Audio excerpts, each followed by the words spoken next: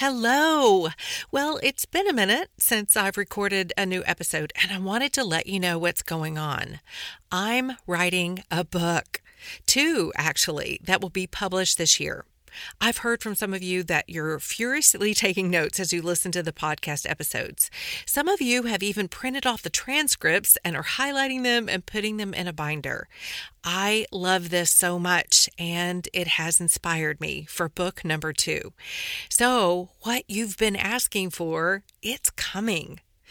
Now, that said, I will be recording a new episode soon and we'll get back to a regular schedule. In the meantime, if you're interested in hearing about the book and knowing when it's coming out, be sure to go to trishazodi.com and get on my email list. You'll be the first to know. Now, here's the episode you came for. Hi, friends. It's Trisha Zodi.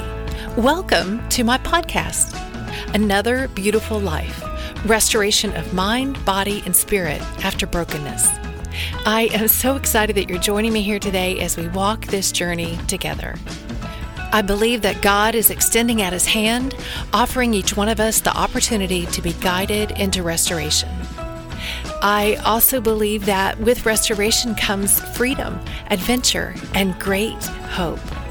These are the things He's calling us to. And I'm glad we can do this together. Hello, friends, and welcome to episode number 35, Sifting Out Your Identity. I've heard people whose spouses passed away, women in particular in my case, and they say they don't know who they are anymore, especially if they had been a couple together for a long time. They've lost their identity. But I've also heard people who've lost a corporate job say this. And moms who have just lost their job, quote unquote, when all the kids grow up and move out of the house. Interestingly, I've even heard people who have lost a significant amount of weight say they struggle with their new identity. It's kind of strange, isn't it? If we pull back away from each particular situation and just observe. It's kind of strange that someone would identify themselves by who they're with, what their job is, or even what they looked like. But we do. It's a human thing. It's so human that people expect you to have an identity struggle. The social conditioning of our culture makes it so. According to Wikipedia, social conditioning is the sociological process of training individuals in society to respond in a manner generally approved by the society in general and peer groups within society. Whoa. You might want to rewind and hear that again and just let that sink in a minute. It goes on to say that the concept is stronger than that of socialization, which is the process of inheriting norms, customs, and ideologies. It's stronger because the purpose is to train you to think a certain way, so you'll fit in. Social conditioning tells us we are only as good as the car we drive, the amount of money in our investment portfolio, our vacation destinations, how many Instagram followers we have, or our ability to stay looking 30 even when we're 50. Ugh, the pressure.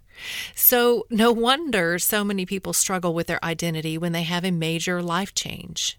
It's no wonder so many people are asking, who am I? And I'm just personally curious. I wonder who they're asking that question to. Who is supposed to tell them who they are now? Are they asking their friends and family? Are they asking the world and all its social conditioning? Do they want them to tell them who they are now? Maybe truly they're just asking themselves, who am I? Who am I now that I'm not a couple anymore? Who am I now that I'm not a corporate executive? Who am I now that no one needs me or relies upon me like they used to? Who am I? I'm sure for a brief moment I may have asked myself that after my husband's death, but clearly I remember a time in my life when I thought things were panning out so beautifully. I was writing worship music and recording songs.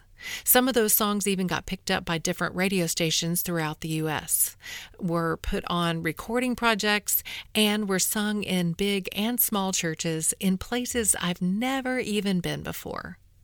I was traveling and leading worship, and I was speaking to various women's groups and women's retreats.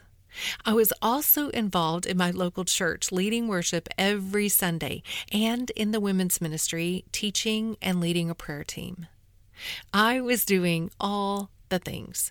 I felt like all of my gifts were being used in that season, and it was an incredible time, until things started shifting and changing. One thing seemed to come to an abrupt halt. One thing stopped altogether, permanently. Another thing totally shifted direction and fell apart. The timing of everything that happened in that area of my life was uncanny. That's an old word, maybe, uncanny. I just mean that everything that happened seemed to have a supernatural force behind it for a very specific purpose, which is actually the definition of something being uncanny. And as I found out, that's exactly what it was. After asking the question, what in the world is going on, to no one in particular, I started to get a sense that it was for sure a supernatural force. The supernatural force, God Himself, that was sifting my life. Like literally, I felt like everything was dumped into that mechanical metal sifter, and He was pulling that handle. You know, the part of the handle of the sifter that makes the two metal pieces whisk back and forth to make the flour fall through little by little. That's what was happening to my life, but I had no idea why. My grandmother used to bake cakes and pies from scratch, and she always sifted the flour before adding the other dry ingredients. One day I asked her why she did that, and she said, "There's several reasons.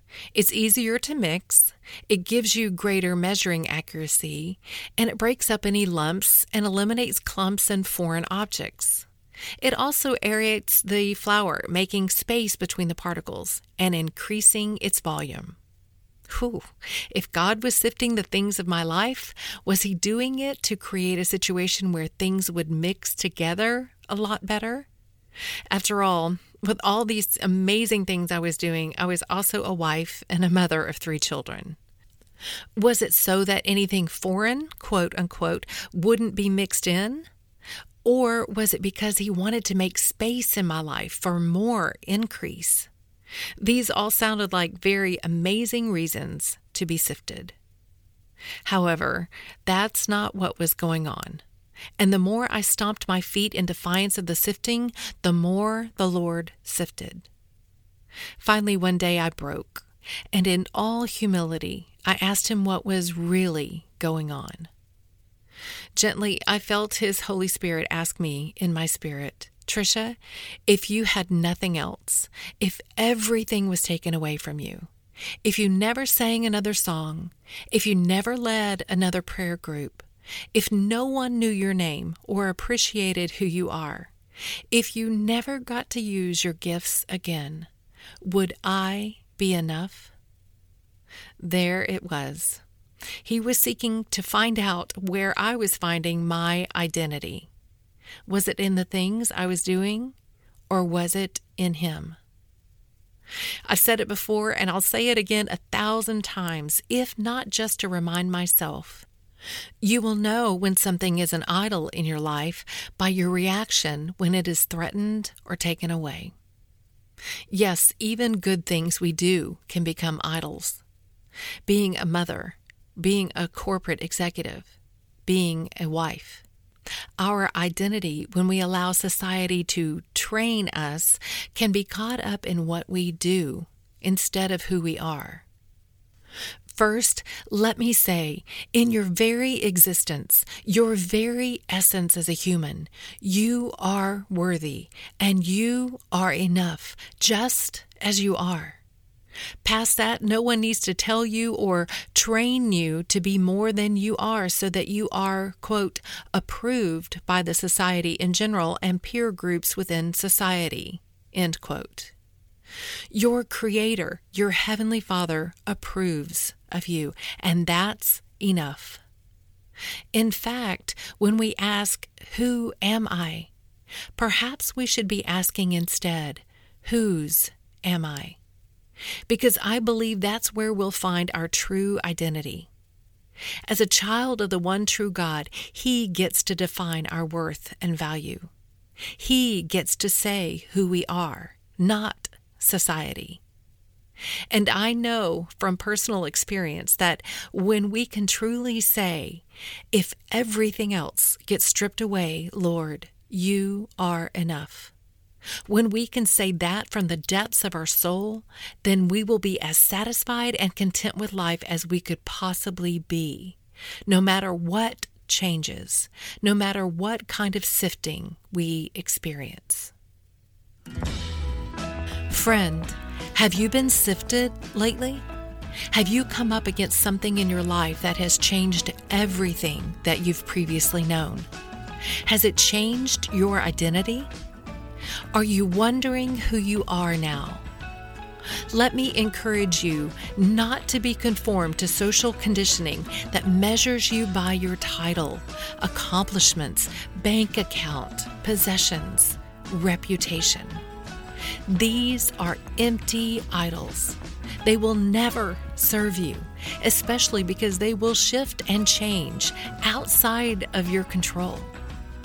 But if you take this opportunity to find your identity, who you truly are, with or without all those things, you will find your truest self, the one perfectly worthy, perfectly enough, perfectly approved of by the one who made you, perfectly you. Friends, join me next Wednesday for the next episode of Another Beautiful Life podcast.